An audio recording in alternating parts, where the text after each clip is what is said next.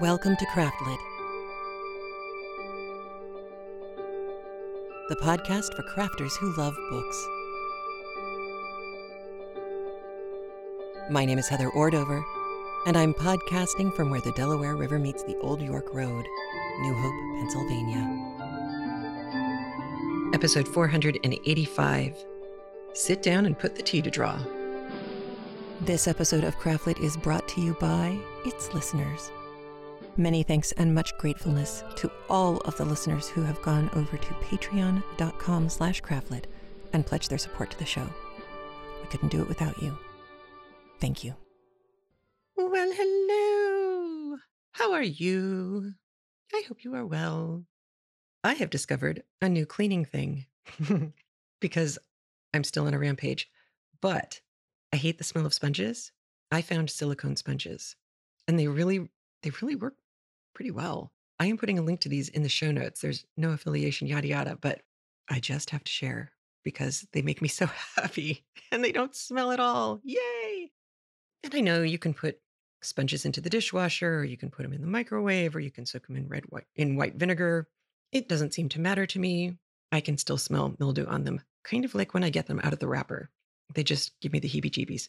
So I now have a little scrubby brush and I have a little silicone sponge.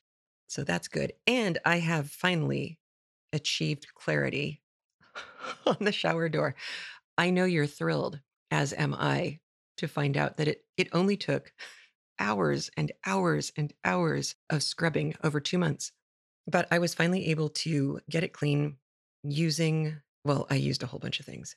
But the two that seemed to do the most good were Barkeeper's Friend powder and a product from a website. I think it's simplygoodstuff.com. They have a liquid, and you have to shake this sucker up pretty darn well. Scum Off Shower Cleaner. This works on both soap scum and hard water stains. So it is mildly abrasive, but it's very mildly abrasive. It doesn't harm the glass at all. And I've come out of this without harming the glass. So yay. But yeah, I think I was talking to somebody earlier this week on email, and I think it's up to about 6 hours total scrub time, off and on. I mean, it was half an hour here, 15 minutes there, but it was a lot of nights of scrubbing. Thank goodness for podcasts and audiobooks. It made it all better. So I will have links to all of these things for you in case you find yourself in a similar position. Now, we have a lot of Anne of Green Gables commentaries right now, and we have one chapter 16. But I have a lot of really nifty things to share with you. The first is I was emailing back and forth with Margaret. Margaret is a longtime listener, and she wrote a very sweet email. But she mentioned that she had gotten to go to Prince Edward Island herself years ago. And I said, "Oh, can you write back and tell me what it was like? What do you remember? What was it like to be on Prince Edward Island for those of us who aren't lucky enough to either live there or to have gone there before?" Here is what Margaret had to say. She wrote, "I first read the Anne books when I was a child, and I visited Prince Edward Island when I was 30 with a husband and a small child of my own. So I had a long time to build up a mental picture of this paradise, and of course the reality wasn't an exact match. It was still a lovely visit, and I'd like to go back again someday.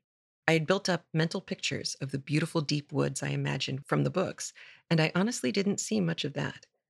We spent most of our time in the beach areas with our daughter, but the beaches near Cavendish, which is the place that was the model for Avonlea, were really lovely. All the beauty of a sandy ocean beach with fairly gentle waves so that I wasn't afraid to paddle around with our daughter, even when she wasn't quite 2. The sand and rocks really are reddish, and we drove along many red dirt roads. That gave it a bit of a foreign, different feel. And we did take drives inland. It's such a small province that you really can see a lot of it in a short visit. I remember feeling that the place had a lovely peace about it in spite of all the tourists. I took away the impression of lighter greens than the usual landscape where I live, which is very pretty in a different way. The Prince Edward Island economy wasn't doing too well when we were there, so in our drives in the country, there were a few too many old rundown farmhouses, but still a lot of beautiful farms. The best part was that the people were super friendly and welcoming.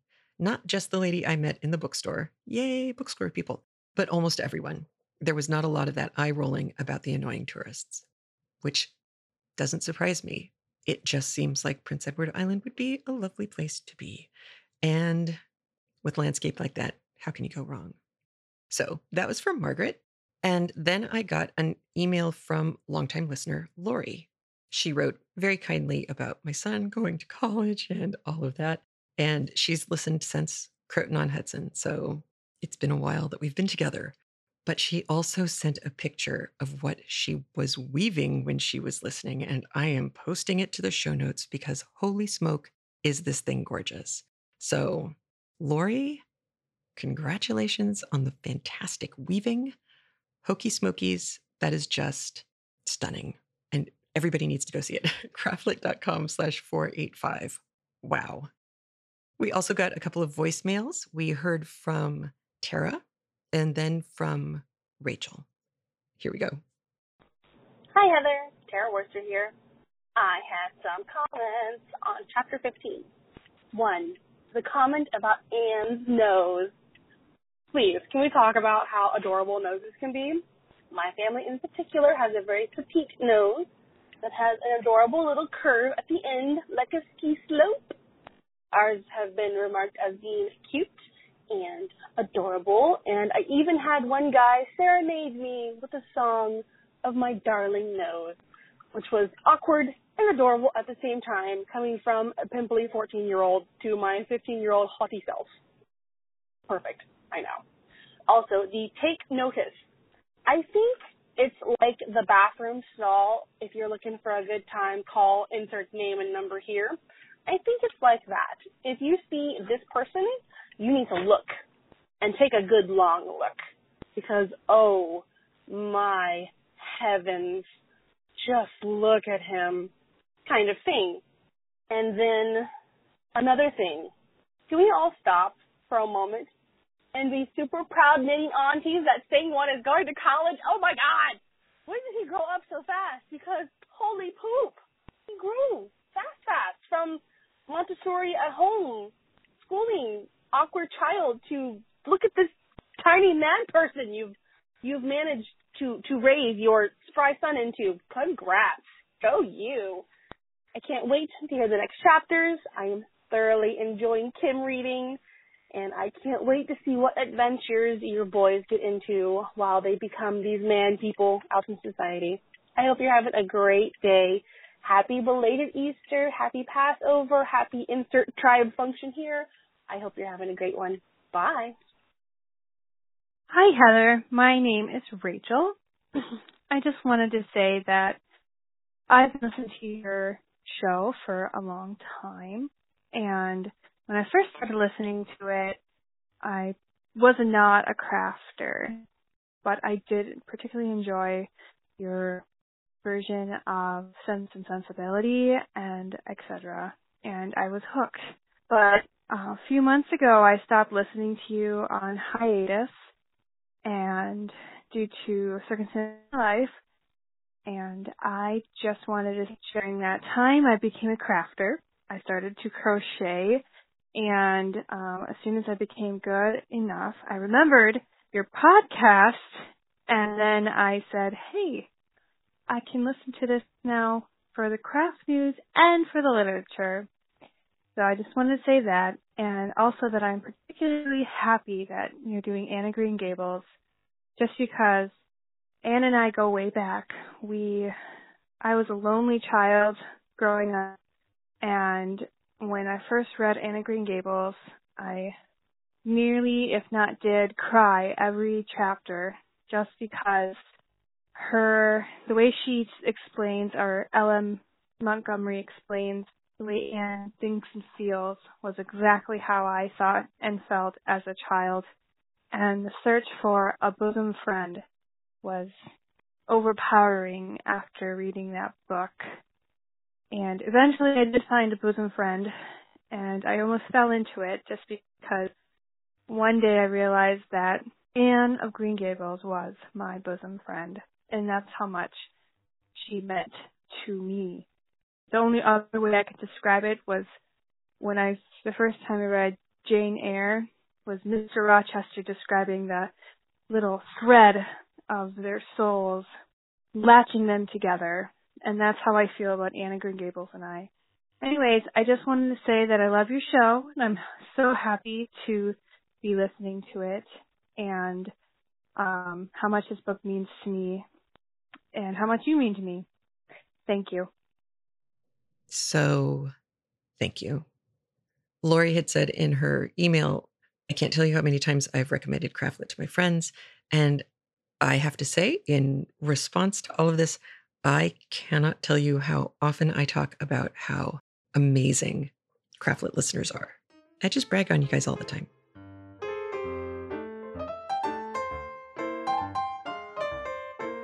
So, Anne, chapter 16. We know that Anne has decided not to go back to school, and that Miss Rachel Lynde recommended to Marilla that Marilla let her stay home. We get a little taste today of what Anne's life is like while she is staying home. And we have a couple of phrases and terms that might throw you.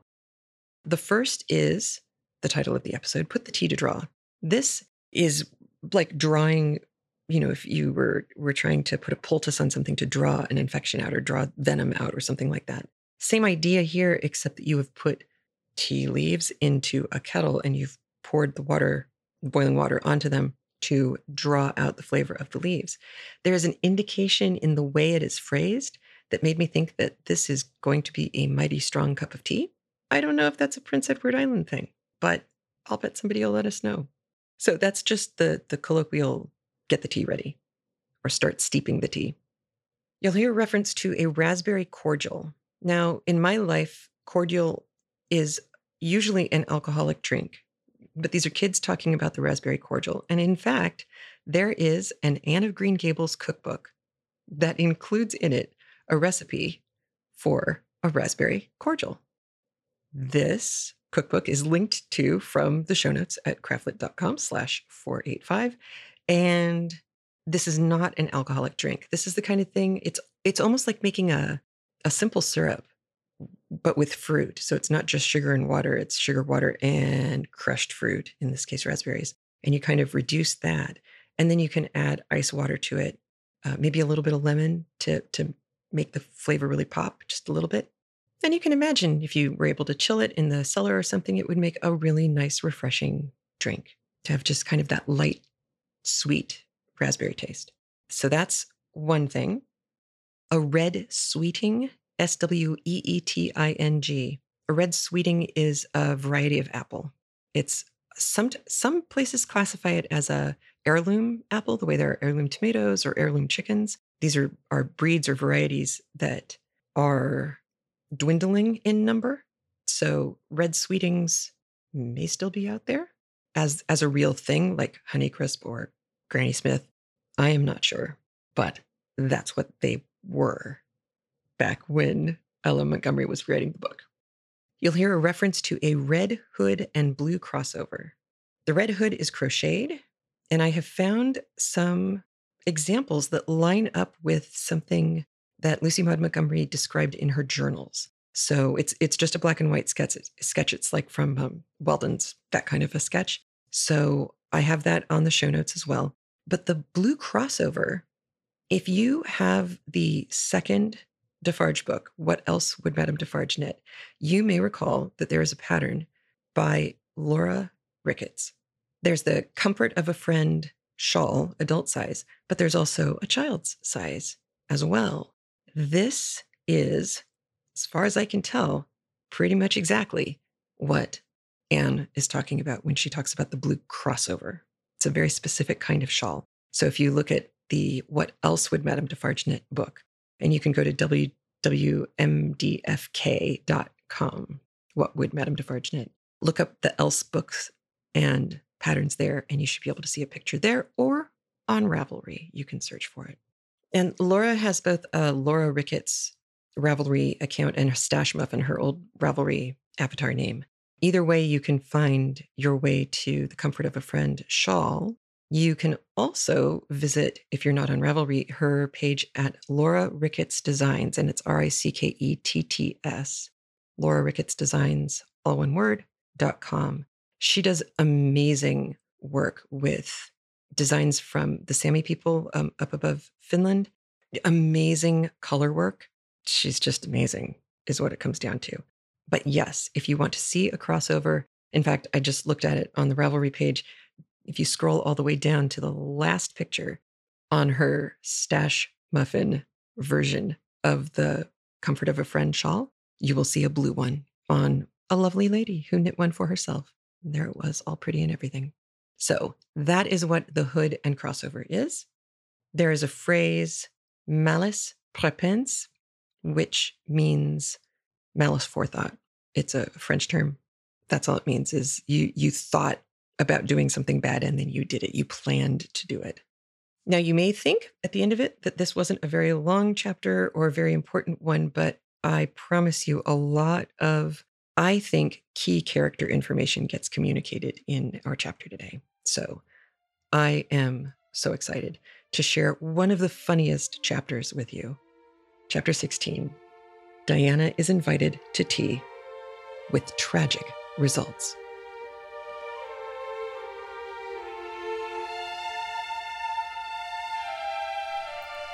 Anne of Green Gables by Lucy Maud Montgomery, read by Kim Zuckert.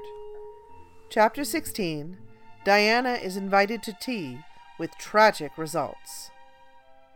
October was a beautiful month at Green Gables, when the birches in the hollow turned as golden as sunshine, and the maples behind the orchard were royal crimson, and the wild cherry trees along the lane put on the loveliest shades of dark red and bronzy green, while the fields sunned themselves in aftermaths. Anne reveled in the world of color about her. "Oh, Marilla," she exclaimed one Saturday morning, coming dancing in with her arms full of gorgeous boughs. "I'm so glad I live in a world where there are Octobers. It would be terrible if we just skipped from September to November, wouldn't it? Look at these maple branches. Don't they give you a thrill? Several thrills? I'm going to decorate my room with them." "Messy things," said Marilla, whose aesthetic sense was not noticeably developed. "You clutter up your room entirely too much with out-of-doors stuff, Anne. Bedrooms were made to sleep in." "Oh, and dream in, too, Marilla. And you know one can dream so much better in a room where there are pretty things. I'm going to put these boughs in the old blue jug and set them on my table. Mind you don't drop leaves all over the stairs, then. I'm going on a meeting of the Aid Society at Carmody this afternoon, Anne, and I won't likely be home before dark. You'll have to get Matthew and Jerry their supper, so mind you don't forget to put the tea to draw till you sit down at the table as you did last time." "It was dreadful of me to forget," said Anne apologetically, "but that was the afternoon I was trying to think of a name for Violet Vale, and it crowded other things out. Matthew was so good, he never scolded a bit. He put the tea down himself and said we could wait a while as well as not, and I told him a lovely fairy story while we were waiting, so he didn't find the time long at all. It was a beautiful fairy story, Marilla. I forgot the end of it, so I made up an end for it myself, and Matthew said he couldn't tell where the join came in." "Matthew would think it all right, Anne, if you took a notion to get up and have dinner in the middle of the night, but you keep your wits about you this time. And I don't really know if I'm doing right. It may make you more addlepated than ever. But you can ask Diana to come over and spend the afternoon with you and have tea here." "Oh, Marilla!" Anne clasped her hands. "How perfectly lovely! You are able to imagine things after all, or else you'd never have understood how I've longed for that very thing. It will seem so nice and grown-up-ish. No fear of my forgetting to put the tea to draw when I have company. Oh, Marilla, can I use the rosebud spray tea set?" "No, indeed, the rosebud tea set. Well, what next? You know I never use that except for the minister or the aides. You'll put down the old brown tea set. But you can open the little yellow crock of cherry preserves. It's time it was being used anyhow. I believe it's beginning to work. And you can cut some fruit cake and have some of the cookies and snaps. I can just imagine myself sitting down at the head of the table and pouring out the tea," said Anne, shutting her eyes ecstatically, "and asking Diana if she takes sugar. I know she doesn't, but of course I'll ask her just as if I didn't know, and then pressing her to take another piece of fruit cake and another helping of preserves. Oh, Marilla, it's a wonderful sensation just to think of it. Can I take her into the spare room to lay off her hat when she comes, and then into the parlor to sit? No, the sitting room will do for you and your company. But there's a bottle half full of raspberry cordial that was left over from the church social the other night. It's on the second shelf of the sitting room closet, and you and Diana can have it if you like, and a cookie to eat with it along in the afternoon, for I dare say Matthew will be late coming into tea since he's hauling potatoes to the vessel. Anne flew down to the hollow, past the Dryad's bubble, and up the spruce path to Orchard Slope to ask Diana to tea. As a result, just after Marilla had driven off to Carmody, Diana came over, dressed in her second-best dress and looking exactly as it is proper to look when asked out to tea. At other times she was wont to run into the kitchen without knocking, but now she knocked primly at the front door, and when Anne, dressed in her second-best, as primly opened it, both little girls shook hands as gravely as if they had never met before. This unnatural solemnity lasted until after Diana had been taken to the east gable to lay off her hat, and then had sat for 10 minutes in the sitting room, toes in position. "How is your mother?" inquired Anne politely, just as if she had not seen Mrs. Barry picking apples that morning in excellent health and spirits. "She is very well, thank you. I suppose Mr. Cuthbert is hauling potatoes to the Lily Sands this afternoon, is he?" said Diana, who had ridden down to Mr. Harmon Andrews's that morning in Matthew's cart. "Yes, our potato crop is very good this year. I hope your father's crop is good too." "It is fairly good, thank you. Have you picked many of your apples yet?" "Oh, ever so many," said Anne, forgetting to be dignified and jumping up quickly. "Let's go out to the orchard and get some of the red sweetings, Diana. Marilla says we can have all that are left on the tree. Marilla is a very generous woman. She said we could have fruit cake and cherry preserves for tea.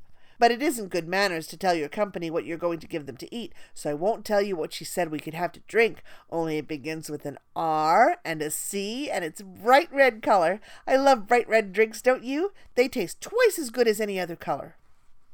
The orchard, with its great sweeping boughs that bent to the ground with fruit, proved so delightful that the little girls spent most of the afternoon in it, sitting in a grassy corner where the frost had spared the green, and the mellow autumn sunshine lingered warmly, eating apples and talking as hard as they could. Diana had much to tell Anne of what went on in school. She had to sit with Gertie Pye, and she hated it. Gertie squeaked her pencil all the time, and it just made her, Diana's, blood run cold. Ruby Gillis had charmed all her warts away, true as you live, with a magic pebble that old Mary Joe from the creek gave her. You had to rub the warts with the pebble, and then throw it away over your left shoulder at the time of the new moon, and the warts would all go. Charlie Sloane's name was written up with M. White's on the porch wall, and M. White was awful mad about it. Sam Bolter had sassed Mr. Phillips in class, and Mr. Phillips whipped him, and Sam's father came down to the school and dared Mr. Phillips to lay a hand on one of his children again. And Mattie Andrews had a new red hood and a blue crossover with tassels on it, and the airs she put on about it were perfectly sickening. And Lizzie Wright didn't speak to Mamie Wilson because Mamie Wilson's grown-up sister had cut out Lizzie Wright's grown-up sister with her bow, and everybody missed Anne so and wished she'd come to school again, and Gilbert Blythe. But Anne didn't want to hear about Gilbert Blythe. She jumped up hurriedly and said suppose they go in and have some raspberry cordial. Anne looked on the second shelf of the pantry, but there was no bottle of raspberry cordial there. Search revealed it away back on the top shelf. Anne put it on the tray and set it on the table with a tumbler. "Now please help yourself, Diana," she said politely. "I don't believe I'll have any just now. I don't feel as if I wanted any after all those apples." Diana poured herself out a tumblerful, looked at its bright red hue admiringly, and then sipped it daintily. "That's awfully nice raspberry cordial, Anne," she said. "I didn't know raspberry cordial was so nice." "I'm real glad you like it. Take as much as you want. I'm going to run out and stir the fire up. There are so many responsibilities on a person's mind when they're keeping house, isn't there?" When Anne came back from the kitchen, Diana was drinking her second glassful of cordial, and, being entreated thereto by Anne, she offered no particular objection to the drinking of a third. The tumblerfuls were generous ones, and the raspberry cordial was certainly very nice. "The nicest I ever drank," said Diana. "It's ever so much nicer than Mrs. Lynde's, although she brags of hers so much. It doesn't taste a bit like hers." "I should think Marilla's raspberry cordial would probably be much nicer than Mrs. Lynde's," said Anne loyally. "Marilla is a famous cook. She is trying to teach me to cook, but I assure you, Diana, it is uphill work. There's so little scope for imagination in cookery. You just have to go by rules. The last time I made a cake, I forgot to put the flour in. I was thinking the loveliest story about you and me, Diana. I thought you were desperately ill with smallpox and everybody deserted you, but I went boldly to your bedside and nursed you back to life, and then I took the smallpox and died, and I was buried under those poplar trees in the graveyard, and you planted a rose bush by my grave and watered it with your tears, and you never forgot the friend of your youth who sacrificed her life for you. Oh, it was such a pathetic tale, Diana. The tears just rained down over my cheeks while I mixed the cake. But I forgot the flour, and the cake was a dismal failure. Flour is so essential to cakes, you know. Marilla was very cross, and I don't wonder. I'm a great trial to her. She was terribly mortified about the pudding sauce last week. We had a plum pudding for dinner on Tuesday, and there was half the pudding and a pitcher full of sauce left over. Marilla said there was enough for another dinner, and told me to set it on the pantry shelf and cover it. I meant to cover it just as much as could be, Diana, but when I carried it in, I was imagining I was a nun. Of course, I'm a Protestant, but I imagined I was a Catholic, taking the veil to bury a broken heart in cloistered seclusion, and I forgot all about covering the pudding sauce. I thought of it next morning and ran to the pantry. Diana, fancy if you can my extreme horror at finding a mouse drowned in that pudding sauce. I lifted the mouse out with a spoon and threw it out in the yard, and then I washed the spoon in 3 waters. Marilla was out milking, and I fully intended to ask her when she came in if I'd give the sauce to the pigs, but when she did come in, I was imagining that I was a frost fairy going through the woods, turning the trees red and yellow, whichever they wanted to be, so I never thought about the pudding sauce again, and Marilla sent me out to pick apples. Well, Mr. and Mrs. Chester Ross from Spencervale came here that morning. You know they are very stylish people, especially Mrs. Chester Ross. When Marilla called me in, dinner was all ready and everybody was at the table. I tried to be as polite and dignified as I could be, for I wanted Mrs. Chester Ross to think I was a ladylike little girl, even if I wasn't pretty. Everything went right until I saw Marilla coming with the plum pudding in one hand and the pitcher of pudding sauce warmed up in the other. Diana, that was a terrible moment. I remembered everything, and I just stood up in my place and shrieked out, "Marilla, you mustn't use that pudding sauce. There was a mouse drowned in it. I forgot to tell you before." Oh, Diana, I shall never forget that awful moment if I live to be 100. Mrs. Chester Ross just looked at me, and I thought I would sink through the floor with mortification. She is such a perfect housekeeper, and fancy what she must have thought of us. Marilla turned red as fire, but she never said a word. Then she just carried that sauce and pudding out and brought in some strawberry preserves.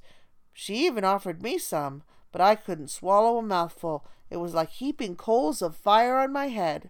After Mrs. Chester Ross went away, Marilla gave me a dreadful scolding. "Why, Diana, what is the matter?"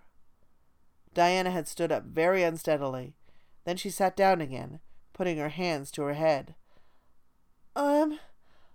I'm awful sick," she said, a little thickly. I must go right home." "Oh, you mustn't dream of going home without your tea," cried Anne in distress. "I'll get it right off. I'll go and put the tea down this very minute." "I must go home," repeated Diana, stupidly but determinedly. "Let me get you a lunch, anyhow," implored Anne. "Let me give you a bit of fruit cake and some of the cherry preserves. Lie down on the sofa for a little while. You'll be better. Where do you feel bad?" "I must go home," said Diana, and that was all she would say. In vain Anne pleaded. "I've never heard of company going home without tea," she mourned. "Oh, Diana, do you suppose that it's possible you're really taking the smallpox? If you are, I'll go and nurse you. You can depend on that. I'll never forsake you. But I do wish you'd stay till after tea. Where do you feel bad?" "I'm awful dizzy," said Diana. And indeed, she walked very dizzily. Anne, with tears of disappointment in her eyes, got Diana's hat and went with her as far as the Barry yard fence. Then she wept all the way back to Green Gables, where she sorrowfully put the remainder of the raspberry cordial back in the pantry and got tea ready for Matthew and Jerry, with all the zest gone out of the performance. The next day was Sunday, and as the rain poured down in torrents from dawn till dusk, Anne did not stir abroad from Green Gables. Monday afternoon, Marilla sent her down to Mrs. Lynde's on an errand. In a very short space of time, Anne came flying back up the lane with tears rolling down her cheeks. Into the kitchen she dashed and flung herself face downward on the sofa in an agony. "Whatever has gone wrong now, Anne?" queried Marilla in doubt and dismay. "I do hope you haven't gone and been saucy to Mrs. Lynde again." No answer from Anne, save more tears and stormier sobs. "Anne Shirley, when I ask you a question, I want to be answered. Sit right up this very minute and tell me what you're crying about." Anne sat up, tragedy personified. "Mrs. Lynde was up to see Mrs. Barry today, and Mrs. Barry was in an awful state," she wailed. "She said that I set Diana drunk Saturday and sent her home in a disgraceful condition, and she says I must be a thoroughly bad, wicked little girl, and she's never gonna let Diana play with me again. Oh, Marilla, I'm just overcome with woe." Marilla stared in blank amazement. "Set Diana drunk?" she said when she found her voice. "Anne, are you or Mrs. Barry crazy? What on earth did you give her?" "Not a thing but raspberry cordial," sobbed Anne. "I never thought raspberry cordial would set people drunk, Marilla, not even if they drunk 3 big tumblerfuls as Diana did. Oh, it sounds so like Mrs. Thomas's husband, but I didn't mean to set her drunk." "Drunk fiddlesticks," said Marilla, marching to the sitting-room pantry. There on the shelf was a bottle, which she at once recognized as one containing some of her 3-year-old homemade currant wine, for which she was celebrated in Avonlea, although certain of the stricter sort, Mrs. Barry among them, disapproved strongly of it. And at the same time Marilla recollected that she had put the bottle of raspberry cordial down in the cellar instead of in the pantry, as she had told Anne. She went back to the kitchen with the wine bottle in her hand. Her face was twitching in spite of herself. "Anne, you certainly have a genius for getting into trouble. You went and gave Diana currant wine instead of raspberry cordial. Didn't you know the difference yourself?" "I never tasted it," said Anne. "I thought it was the cordial. I meant to be so hospitable. Diana got awfully sick and had to go home. Mrs. Barry told Mrs. Lynde she was simply dead drunk. She just laughed silly-like when her mother asked her what was the matter and went to sleep and slept for hours. Her mother smelled her breath and knew she was drunk. She had a fearful headache all day yesterday. Mrs. Barry is so indignant. She will never believe of what I did it on purpose." "I should think she would better punish Diana for being so greedy as to drink 3 glassfuls of anything," said Marilla shortly. "Why, 3 of those big glasses would have made her sick even if it had only been cordial. Well, this story will be a nice handle for those folks who are so down on me for making currant wine, though I haven't made any for 3 years ever since I found out that the minister didn't approve. I just kept that bottle for sickness. There, child, don't cry. I can't see as you were to blame, although I'm sorry it happened so." "I must cry," said Anne. "My heart is broken. The stars in their courses fight against me, Marilla. Diana and I are parted forever. Oh, Marilla, I little dreamed of this when first we swore our vows of friendship."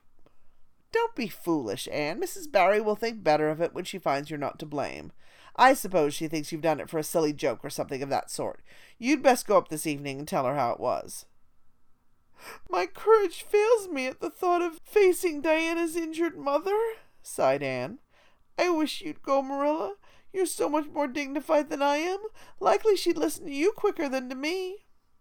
"Well, I will," said Marilla, reflecting that it would probably be the wiser course. "Don't cry any more, Anne. It'll be all right." Marilla had changed her mind about it being all right by the time she got back from Orchard Slope. Anne was watching for her coming and flew to the porch door to meet her. "Oh, Marilla, I know by your face that it's been no use," she said sorrowfully. "Mrs. Barry won't forgive me?" "Mrs. Barry, indeed," snapped Marilla. "Of all the unreasonable women I ever saw, she's the worst. I told her it was all a mistake and you weren't to blame, but she just simply didn't believe me. And she rubbed it well in about my currant wine and how I'd always said it couldn't have the least effect on anybody. I just told her plainly that currant wine wasn't meant to be drunk 3 tumblerfuls at a time, and that if a child I had to do with was so greedy, I'd sober her up with a right good spanking."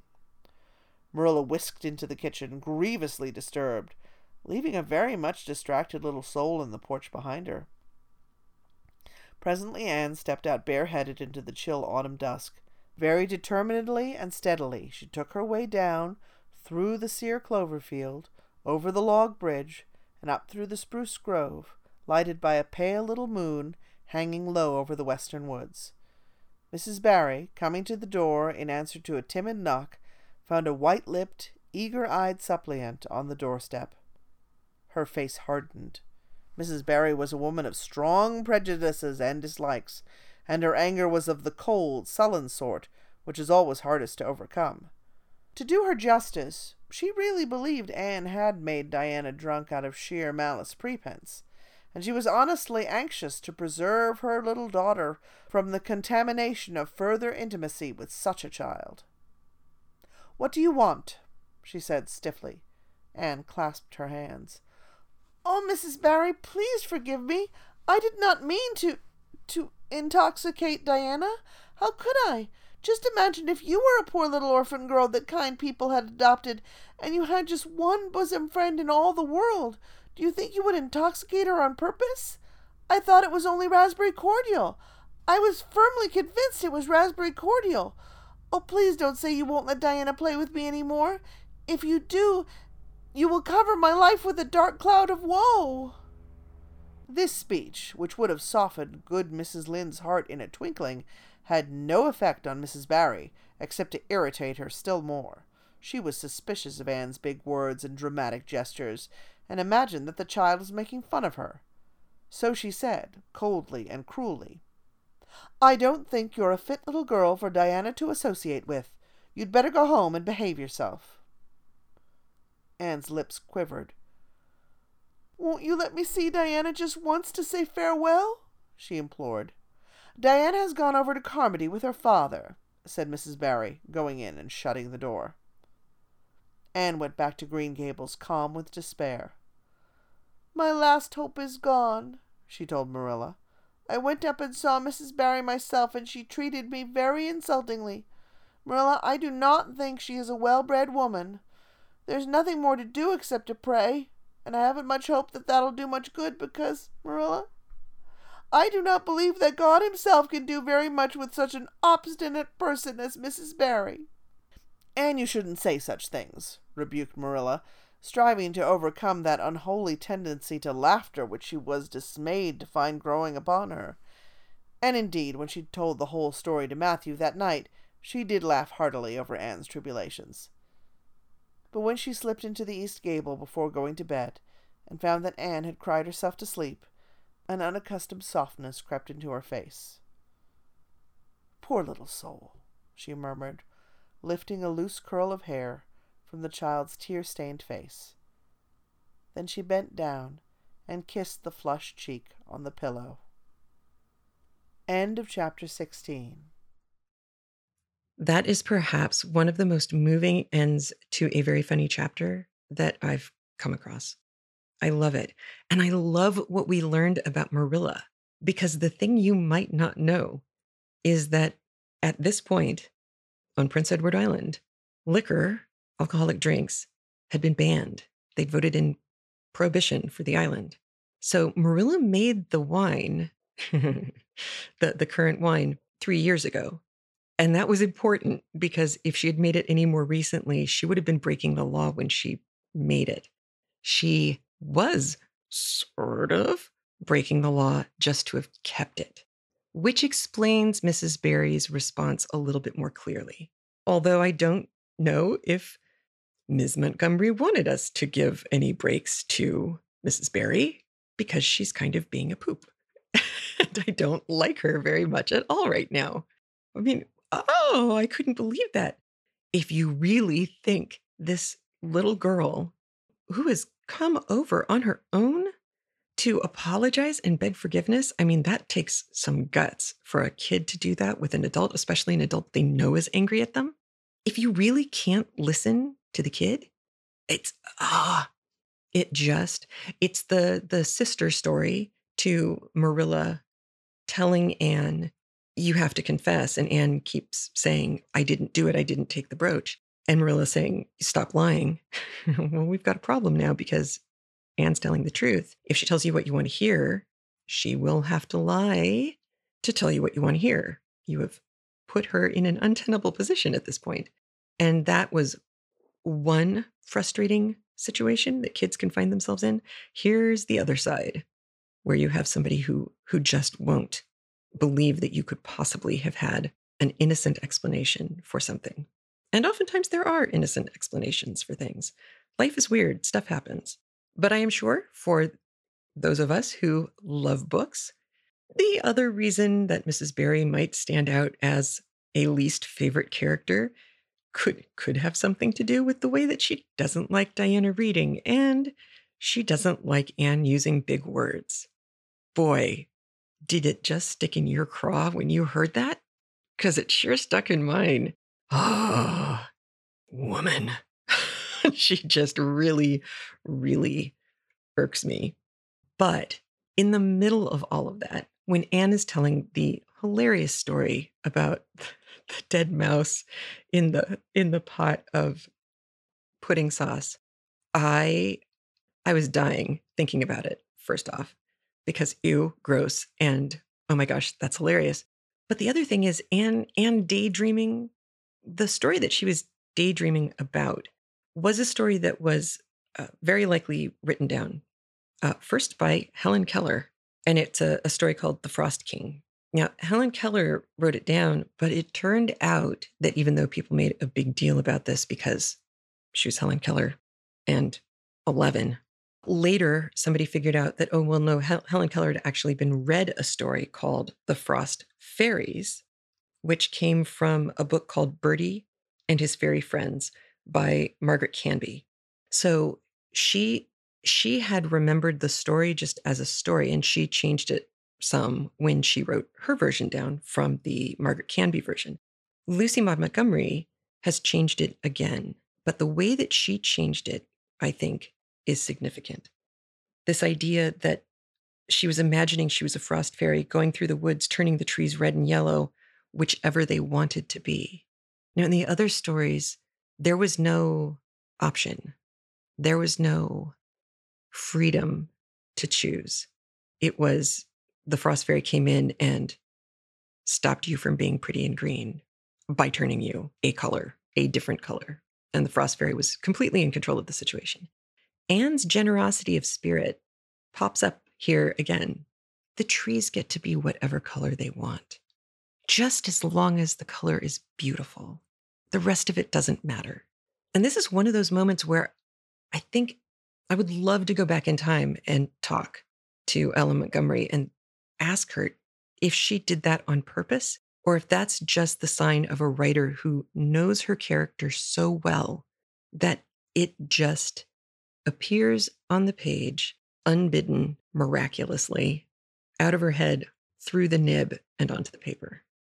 Because that's just lovely and so, so perfectly Anne. Just as Marilla's not laughing in front of Anne is so Marilla. But now we have the new version of Marilla too, or the expanded version. It's the extended play version of Marilla, because we also see her truly touched and saddened by Anne's pain. And she's very tender. Even though Anne is asleep, I know, it's still, I think, a pretty huge step for Marilla. She's gotten her heart stolen by this little girl, and it's beautiful. I also thought that Anne's comment that Mrs. Barry isn't a well-bred woman, and Marilla's response, she's stuck again, right? Because just like with the minister, well, everything the kid is saying is actually true. You shouldn't say it out loud, and certainly not in mixed company, but darn it, if you aren't right. The mouths of babes. I love it. I also thought it was hilarious the way Anne sharing her romantic death of Diana, this pathetic romance. And the back of the hand. It's movie wasting disease all over again. But it does, every time she brings it up, it makes me think of Jane Eyre. And it's, again, one of those things I want to go back in time and ask Lucy Maud Montgomery. So did you love Jane Eyre or what? Because I'm getting this vibe. I just love that. I also love how funny the girls are in the beginning when they put their toes in the correct position and they have what they think are grown-up conversations, and they're just adorable. I just love that. So the chapter ends on a sad note, I know, but it was a very funny chapter.